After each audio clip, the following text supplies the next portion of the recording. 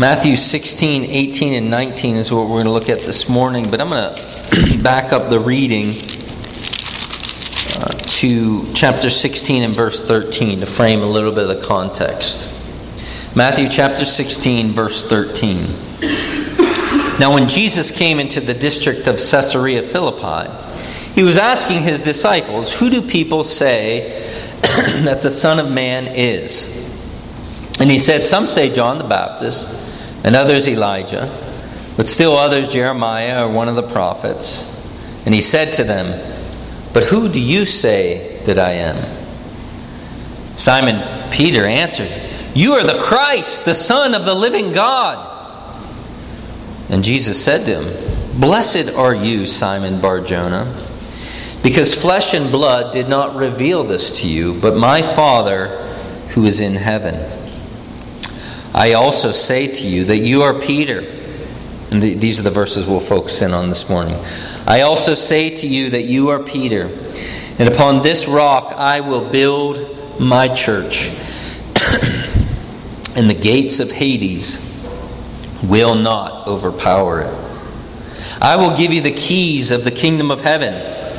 And whatever you bind on earth shall have been bound in heaven, and whatever you loose on earth shall have been loosed in heaven." Then he warned his disciples that they should tell no one that he was the Christ. The grass withers and the flowers fall, but the word of our God stands forever. Let's pray.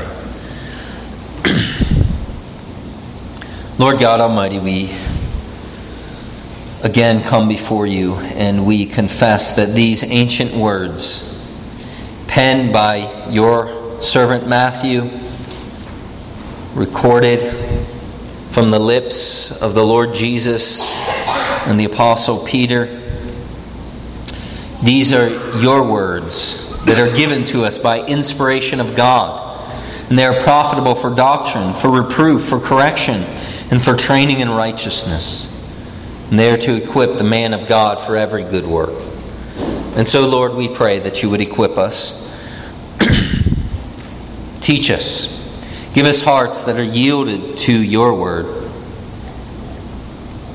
Give us comfort and hope and confidence in this glorious promise that Christ gives us here this morning. I pray also for those who are not part of your true church. They've not yet anchored themselves to the confession that Peter makes, that you are the Christ, the Son of the living God. I pray that even this morning that they would place themselves upon the foundation of Christ, in whose name we pray. Amen. It was Voltaire, the 18th century French philosopher, who arrogantly penned these words, "I will show how just one Frenchman can destroy Christianity within 50 years. And so Voltaire took up his pen, he dipped it into the ink of unbelief and wrote against God. Was Voltaire successful in his quest to destroy Christianity? He was not. In fact, it was just 20 years after Voltaire's death that the Geneva Bible Society purchased his home and began printing Bibles from his home. A kind of poetic justice against those who would seek to defy the true and living God and set themselves against Him and His purposes and His promise that His church will continue on, world without end. We see such a promise in our text here in Matthew chapter 16, a promise that Jesus gives that He would build His church and the gates of Hades would not prevail against it. But we want to set something of the context here in the Gospel of Matthew. Matthew loves to portray Jesus as the promised King. All throughout from chapter 1 all the way to chapter 18, Matthew, the author of this gospel, portrays Jesus as the promised Messiah or Christ, King. And within this section of Matthew, Jesus is on his way to the cross. And Matthew gives us a window into a conversation that Jesus is having with Peter and the disciples as the future leaders of his church. He wants to make sure they're clear, crystal clear on who he is. And so verse 13, it says, "Now when they came into the district of Caesarea Philippi, he, Jesus, was asking his disciples, 'Who do people say that the Son of Man is?' And they said, 'Some say John the Baptist, others Elijah, still others Jeremiah or one of the prophets.'" So Jesus is in this area with his disciples of what we see called Caesarea Philippi. It's a city that was distinct from the usual New Testament district of Caesarea Philippi. And he's asking his disciples this question. And again, this area of Caesarea Philippi, it was in pagan territory. This area was devoted to the worship of the Greek deity Pan. Herod had also dedicated a temple to the worship of Caesar there. So you can imagine how popular this area was with the Jewish people. The city was some 25 miles from the Lake of Galilee and about 1,700 feet higher. Hence the need to stop along the way in chapter 15, verse 21. It lay near the source of the Jordan River.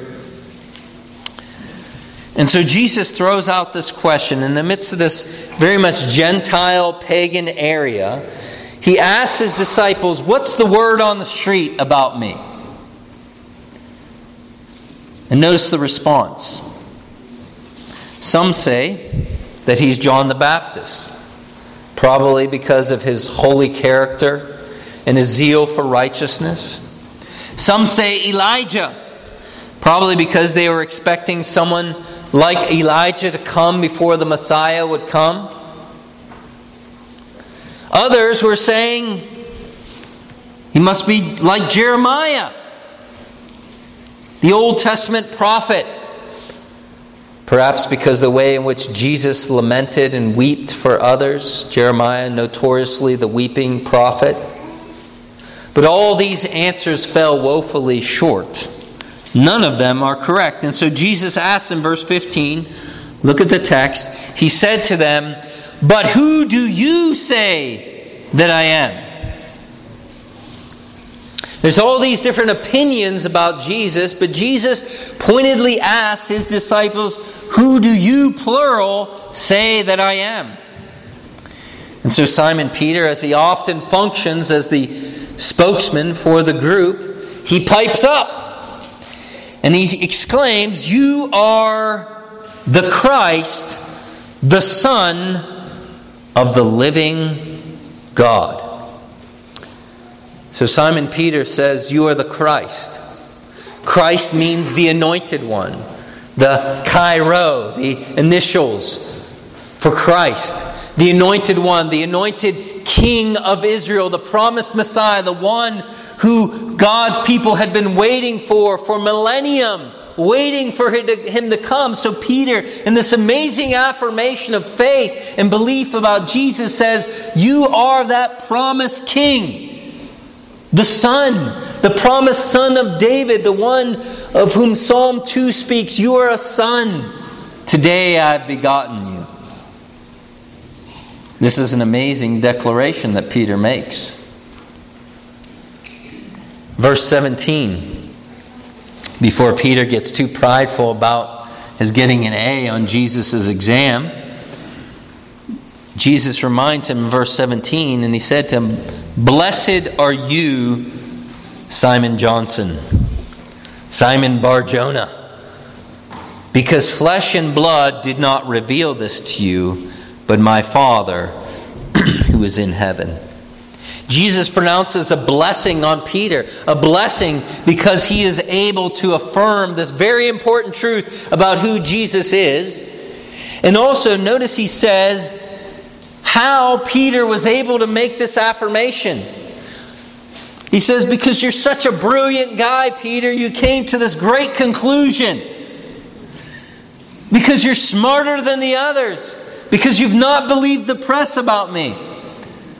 No, Jesus believes in sovereign grace. He believes that God the Almighty had revealed this to Peter. That God had opened the eyes of Peter so that he could see Jesus for who He really is. And he says, flesh and blood has not revealed this to you, but my Father who is in heaven. Verse 18.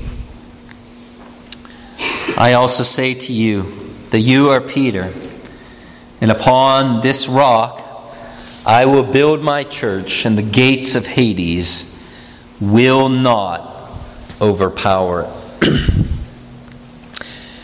Now, if you're familiar with church history and religious debates, you'll be aware that there's a large religious organization based in Europe, also known as the Roman Catholic Church, that hangs a whole lot on this verse. A whole lot.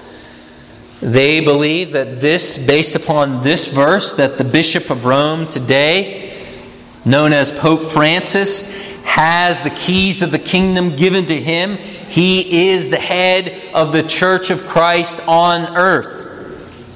And the logic, or the supposed logic, goes something like this. Jesus built the church upon Peter. Peter was the first bishop of Rome. Therefore, every bishop of Rome after Peter is the head of the church. The Pope today is the bishop of Rome. Therefore, the Pope today is the head of the church. So that's the logic. Well, let me shoot some holes in that with a 12 gauge. First of all, it is doubtful that Jesus is saying that he was building the church upon Peter. More on that in a little bit.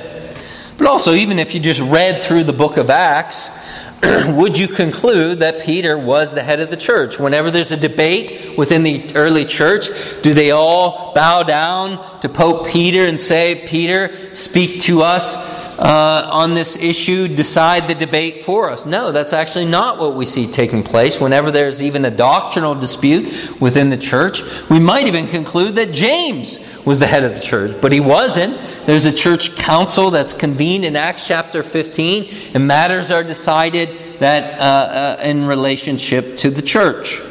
There's no evidence that Peter is the head of the early church. Clearly, he was one of the leaders amongst the apostles. There's no doubt about that, but there's no evidence that Peter was indeed the head of the early church.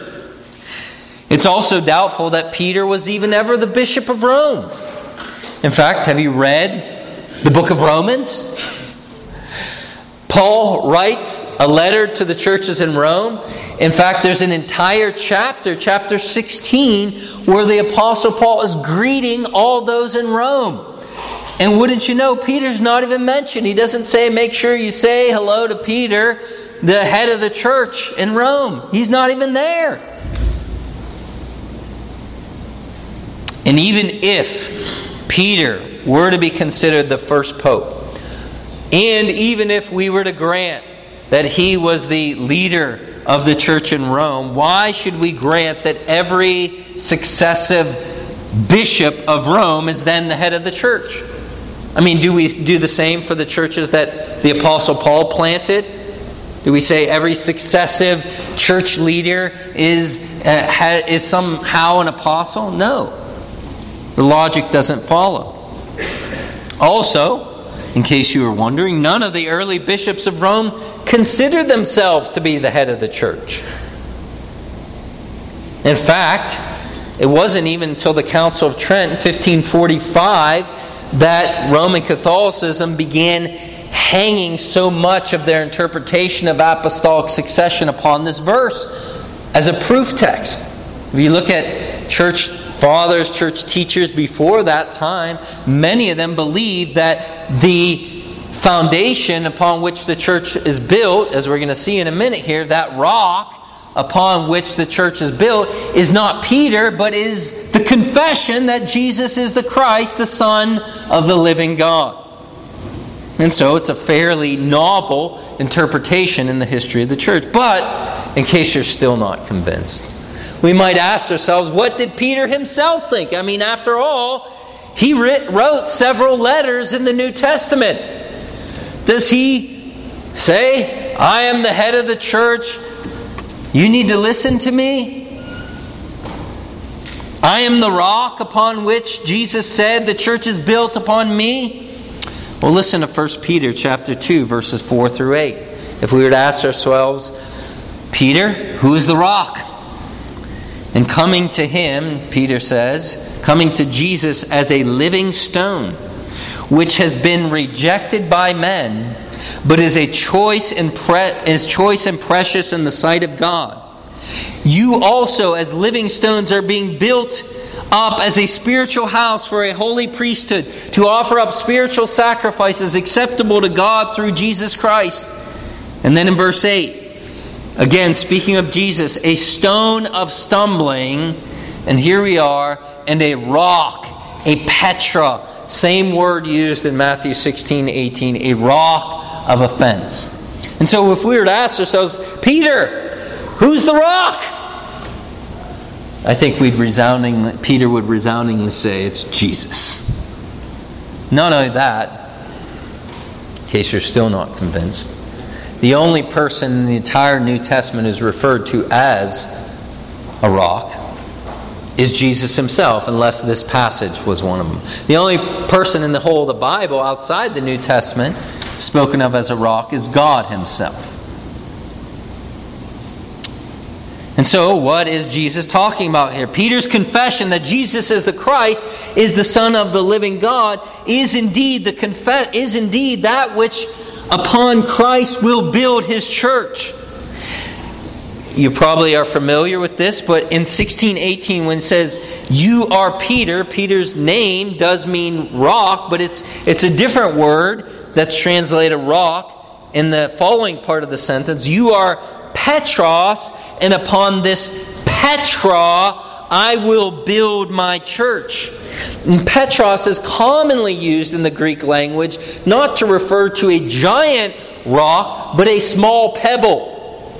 So, in other words, what Jesus is saying here is a grand boulder has come out of you, a small pebble of a man, Peter.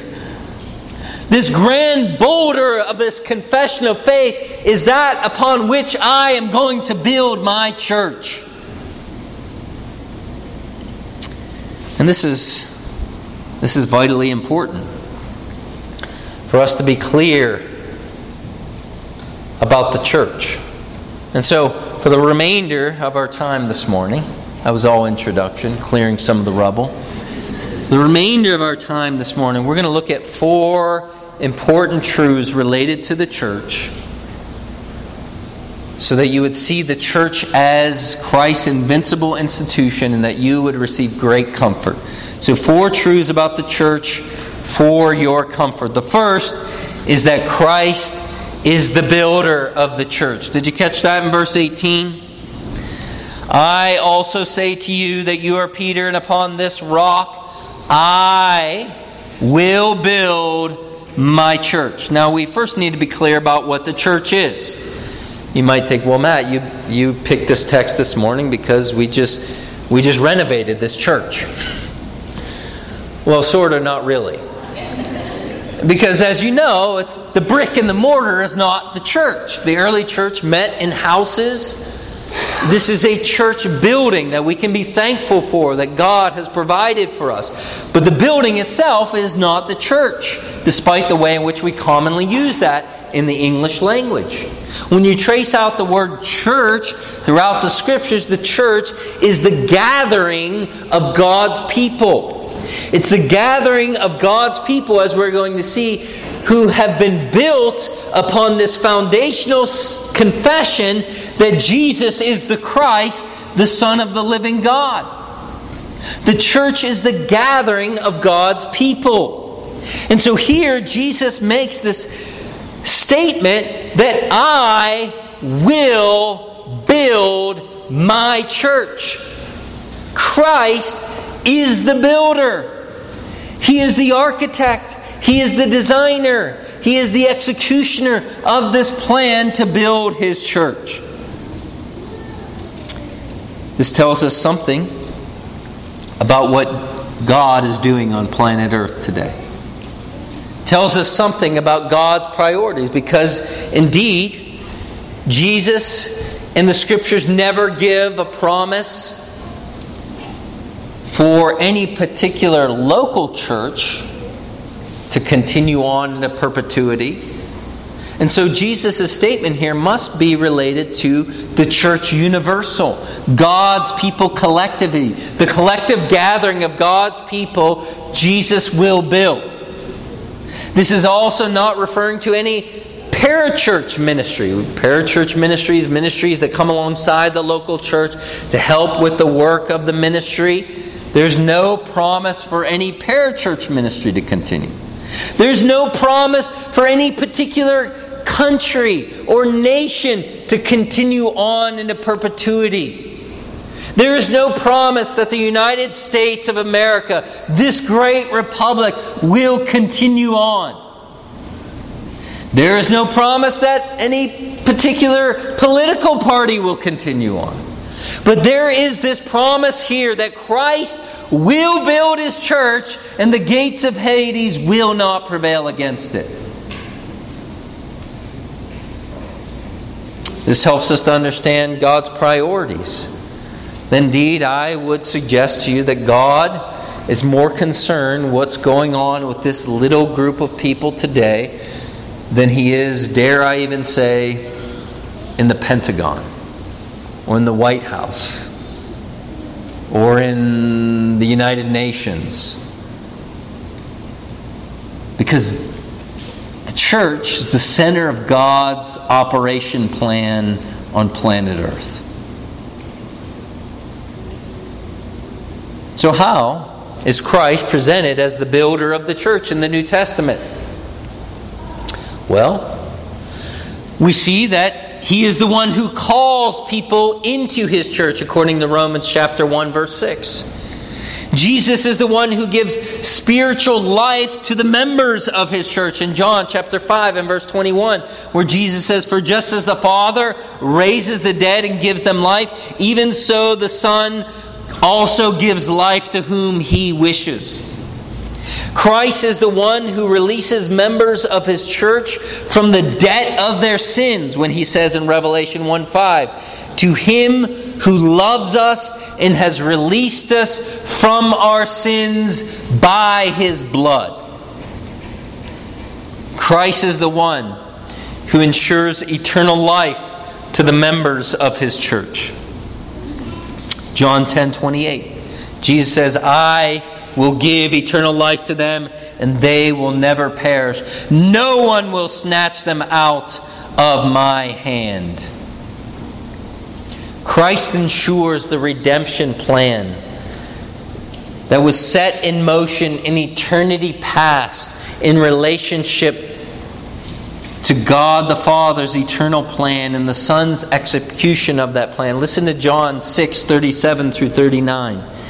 Jesus says, "All that the Father gives me will come to me, and the one who comes to me I will certainly not cast out. For I have come down from heaven not to do my own will, but to do the will of Him who sent me. That all that the Father has given me I lose nothing, but raise it up on the last day." So, my friends, Christ is the builder of the church. And Christ will continue to build His church no matter what the opposition is. There has been times in which the church of Christ seemed to be a dimly lit, smoldering wick. And one might have looked on and wondered, will the church survive this? But indeed, Christ's promise is true. The church will survive. There was times during the medieval period in which there was attempts by persecution to squash the church and to squash the saving message of Jesus Christ. But the church survived. During the time of the early Reformation in England, when a woman ascended to the throne of England by the name of Mary Tudor, also known as Bloody Mary, she sought to squash any vestige of the Protestant Reformation in England. She had executed over 300 church leaders and pastors. In fact, two of those church leaders, Nicholas Ridley and Hugh Latimer, were taken to the stakes to be burned alive. And there's that famous statement where the one says, Hugh Latimer says to Ridley, he says, "Mr. Ridley, play the man today, for today we will light such a candle in England that will never be burnt out." Indeed, those two church leaders were executed. But the church survived. And the church even grew in the midst of persecution. It was Chairman Mao of the Chinese Communist Party who said that he had stripped every vestige of Christianity from China in the 60s. And estimates of the church in China, Christians in China, there was numbers roughly around 1 million people in that great land. Today, some estimate that there's 150 million Bible-believing Christians in that great land. Christ will build His church.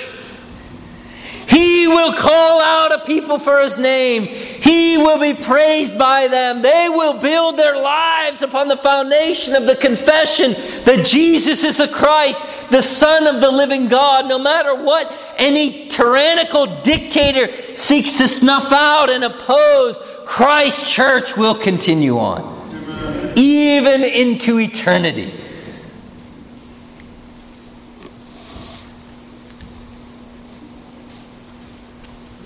The church is built by Jesus Christ. And can I also say the church is built not only by Jesus, but also by the means that Jesus uses. By the means that Jesus chooses to use. In other words, tragically today, so much of the evangelical church has been swept up with an undercurrent of what is called the church growth movement by large, big-name churches and church leaders, Saddleback and Shallow Creek and all this. And this is how you build the church. And you need to put aside the preaching of God's Word and all that. That's not going to attract unbelievers. And this is how you grow the church, through marketing principles and all these business principles. And can I suggest to you, there's many different ways in which you can grow the first church of tares, as one preacher put it. But there are certain means by which you grow the true church. Through the gospel, through the preaching of God's Word, through prayer, through human instrumentality of reaching out to your neighbor, through the public ministry of the Word, through us getting down on our knees and praying for our neighbors, our loved ones. Christ, open their eyes. That's how He builds the church.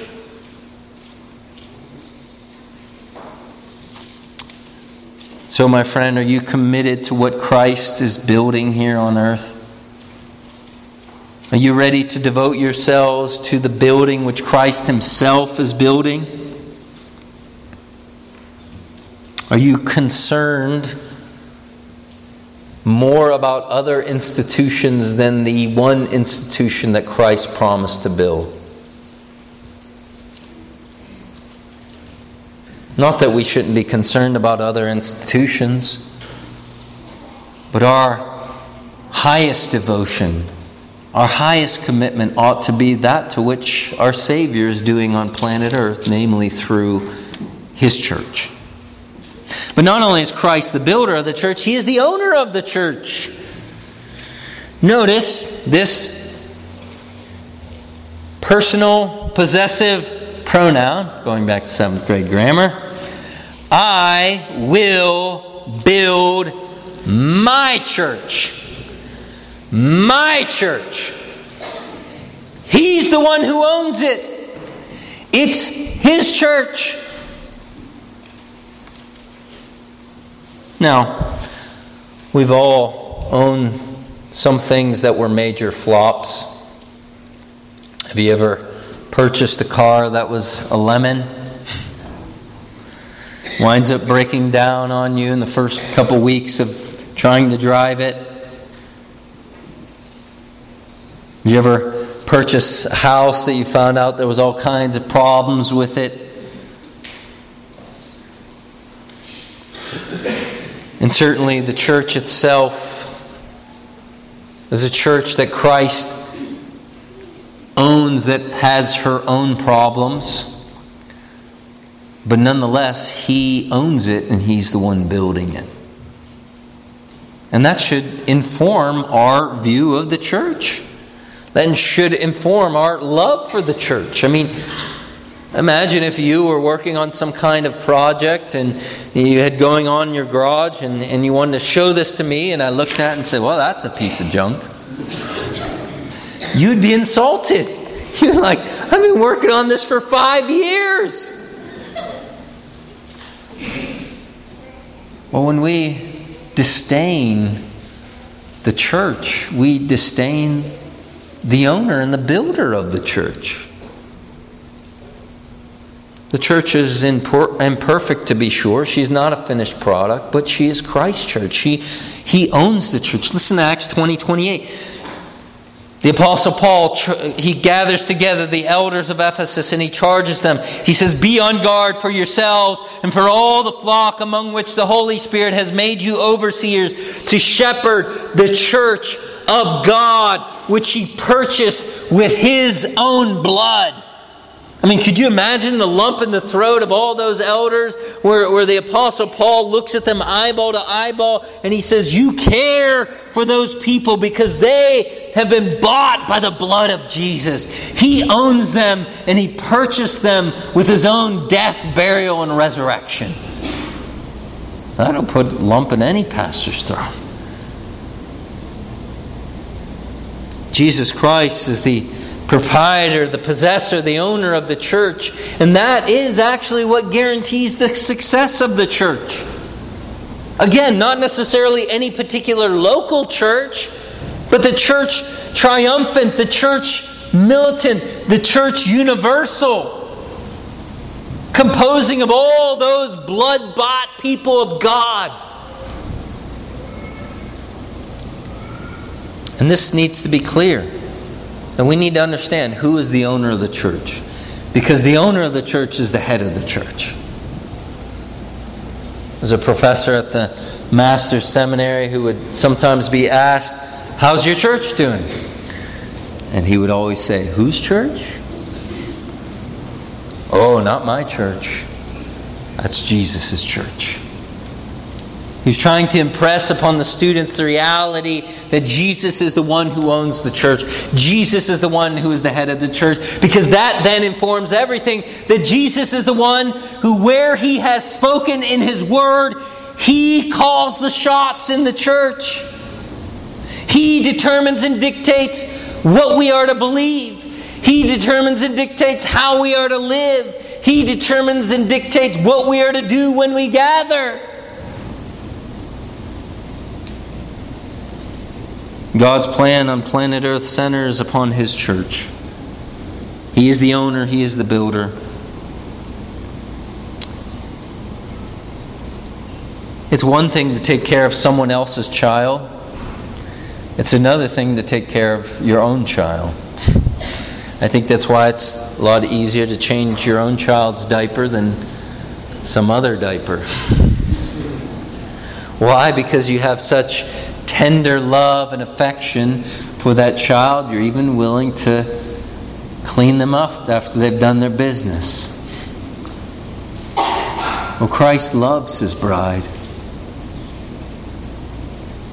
He loves His church. He bought His church with His own blood. And the church all should be the object of our love.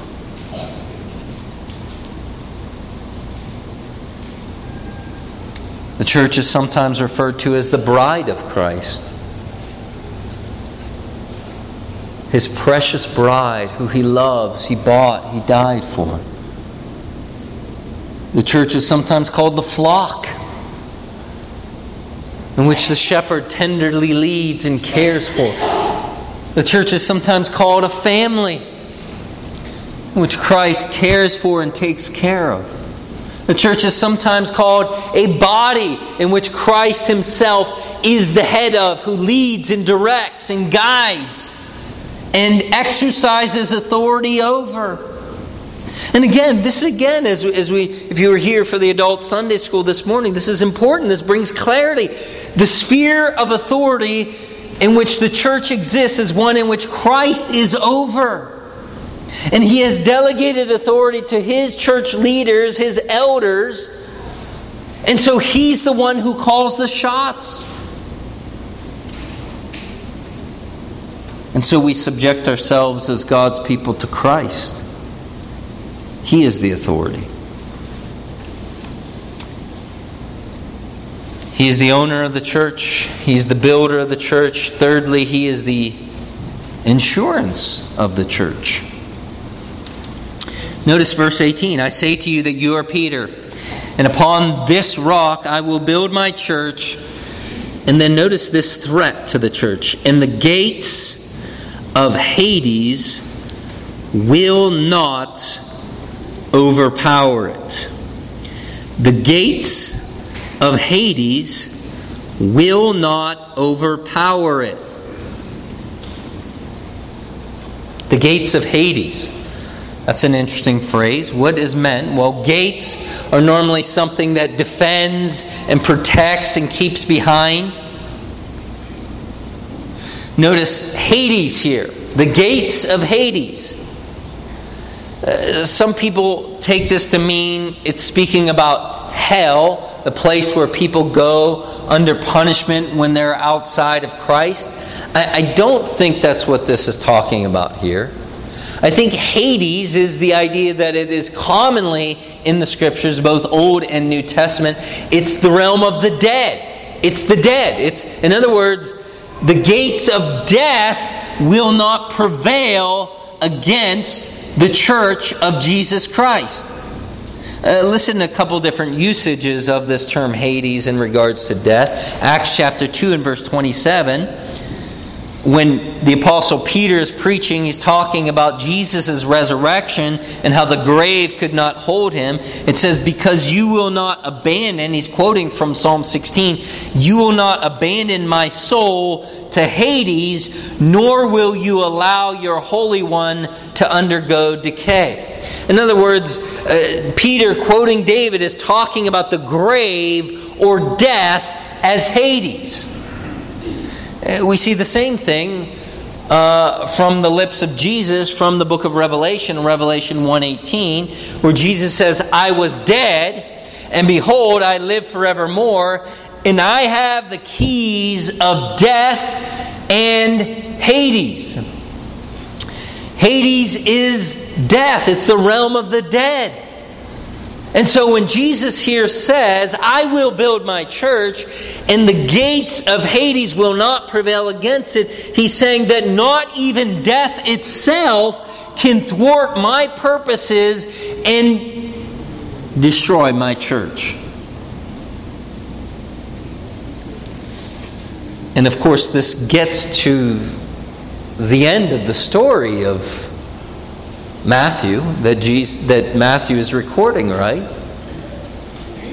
Because by the end of the Gospel of Matthew, it's the tomb that's empty. Death has been conquered. The grave is empty. The angel says, go tell the disciples that He is not here. He is risen from the dead. And then the promise that everyone who is united to Jesus will also be resurrected. That the grave cannot hold the people of Jesus down. It's like that old spiritual, ain't no grave gonna hold this body down. Ain't no grave gonna hold this body down. Meet me, Jesus. Meet me in the air. Ain't no grave gonna hold the church of Jesus Christ down. This is what we hear from the author of Hebrews in Hebrews chapter 2, when he says, since therefore the children share in flesh and blood, He Himself likewise partook of the same, that through death He might render powerless him who had the power of death, that is the devil, and might deliver all those from the fear of death, from lifelong slavery. That Jesus conquered the grave, and everyone who is united to Him by faith will rise with Jesus, so that the church of Jesus Christ will one day be triumphant, because the gates of Hades shall not prevail against her.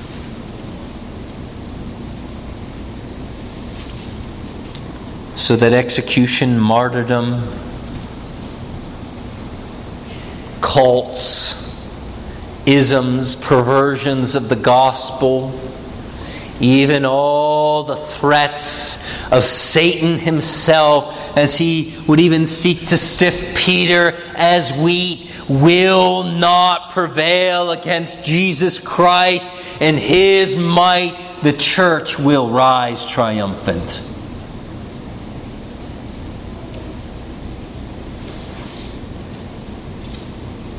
Jesus Himself said in John 8:51, truly I say to you, if anyone keeps my word, he will never see death. That's an amazing statement. He who keeps my word will never see death. Does that mean that Christians don't die? No. It means they don't see the full brunt of death, because upon their body lying in the grave, their soul is immediately ushered into the presence of Jesus, and it awaits the resurrection when Jesus comes back, when that body in the grave will not be held down, but will rise with Jesus as He comes back, and the church of Jesus Christ will be gathered together at the feet of King Jesus. Friend, this should give you great comfort. We live in an age, day to day, in which many of those things that were familiar to us are being unhinged, upheaved, and undone. There are forces at play that want to destroy this country and its foundations. And it may well happen, but it will not triumph over the church of Jesus Christ. We may before long be meeting in the underground. And I don't mean in the basement of this building.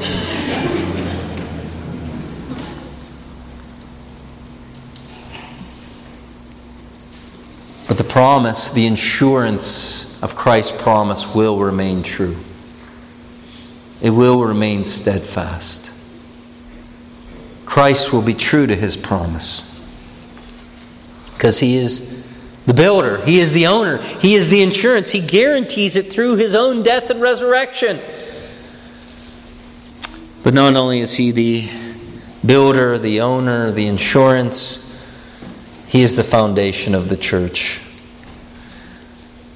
We see this with this statement, upon this rock I will build my church. As I mentioned earlier, I believe that's referring to the confession that Jesus is the Christ, the Son of the living God. And so by deduction, it is Jesus Himself and the confession that goes with it, that He is indeed who He claimed to be. That is the foundation of the church.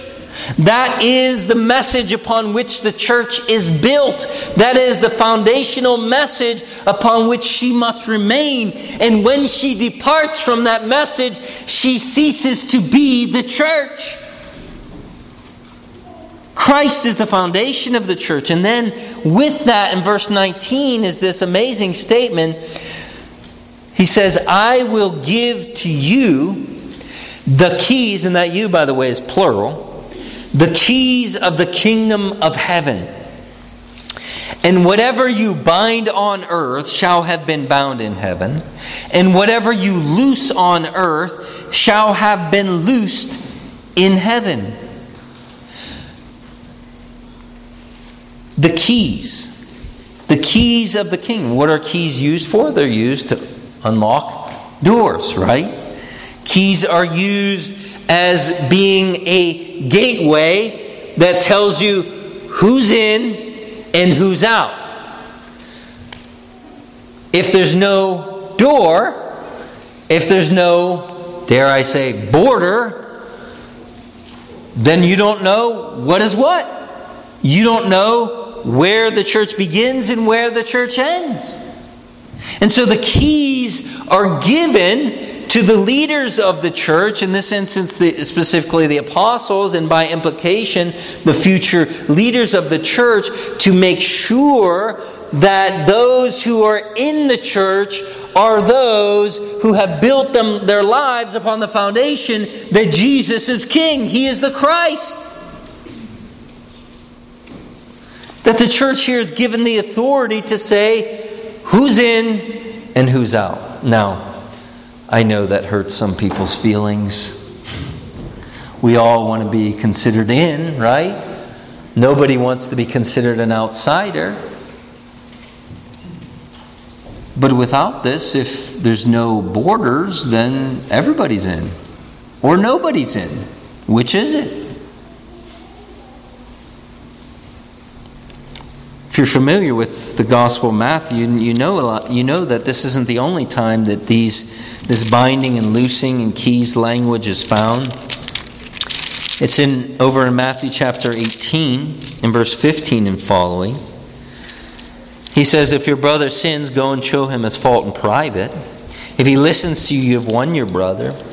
But if he does not listen to you, take one or two more with you, so that by the mouth of 2 or 3 witnesses every fact may be confirmed.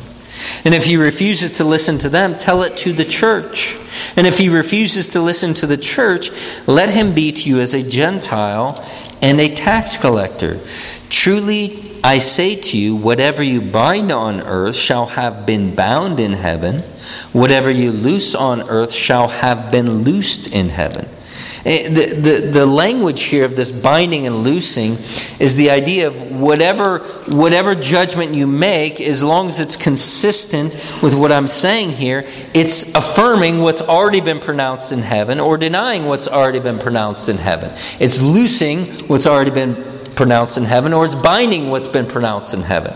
And here in this instance, in the context of what we would normally call church discipline, when a person is saying with their lips, Jesus is Christ, Jesus is King, but with their life they're utterly denying Him, Jesus gives a process for the church to make a decision that this person actually, while they may say Jesus is King, He's not their King. And they're actually on the outside.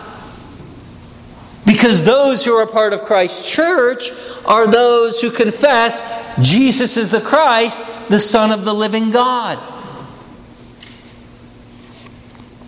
And so because Jesus is the foundation of the church, those who depart from that foundational reality depart from the church. And this is why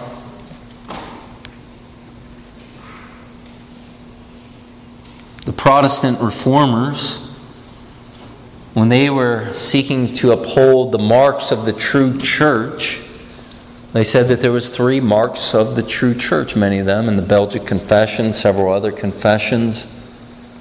That there's the preaching of the Word, which would be the foundation of Christ, preaching the true gospel. Christ, Jesus is the Christ, the Son of the living God. The ordinances of baptism and communion. Baptism marking the entry point into the church, and communion, the ongoing fellowship within the church. And then church discipline. Who remains in the church and who's out of the church.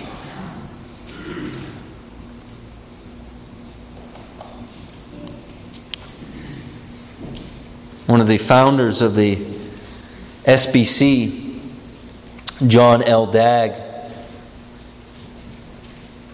wrote, "When church discipline leaves the church, Christ goes with it." It's a sobering statement. Because Christ has given this authority of the foundation of the church, being Christ Himself and those who live under the kingship of Christ, as that which marks those who are truly part of the church. And so this should again be a comfort to us as believers in the Lord Jesus. That Christ is the builder. Christ is the owner. Christ is the insurance plan of the church. And Christ Himself is the foundation of the church. And it is a foundational message which God has given to the church to proclaim Christ. And those who reject Him, they're outside the church. Those who affirm Him and yield to Him as their King, they're part of the blood-bought church of Jesus Christ. This is one of the reasons why when we interview people for membership at Sovereign Grace Chapel, we ask that question: if you were to die today and stand before God, and God asked you why He should let you into heaven, how would you respond? Because if your answer is, well, I'm a pretty good person, or anything then the foundation is not on Christ but upon yourself. But if your affirmation is that Jesus died for me, He paid the price for my sin, He is my King, He is my Christ, then we're just acknowledging what has already been reckoned in heaven. You're part of the church. Come on in. But again, if the affirmation is no, I get into heaven based upon something in myself, then you're not in the church. And so, my friend, let me close this morning by asking you the question: are you in Christ's church? I'm not saying are you in this building, but have you anchored your life to the Lord Jesus Christ, where He is your hope to get into heaven? Are you anchored to Jesus in that He is your Christ, He is your King? He is the one you have subjected your life to. Because if He is, then you are part of that one institution which even the gates of Hades will not prevail against her. But if you are not, then Jesus is the one who is your judge. He is not your Savior. He is the one who will judge you. And you will stand before Him and give an account before Him. As He says early on in Matthew chapter 7, He says, where the many say to Him, Lord, Lord, did I not do such and such in your name? And then it's Jesus Himself who says, depart from me, I never knew you, you worker of iniquity. Friend, don't let that be you. Hide yourself into Jesus. Trust in Him alone for your eternal salvation.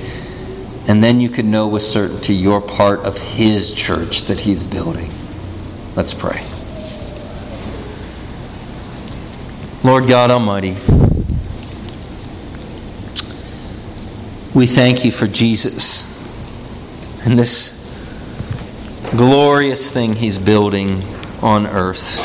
Has been building for thousands of years. We call it the church.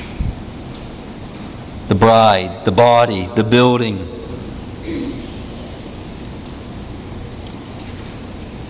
Indeed, she has been assaulted by Satan.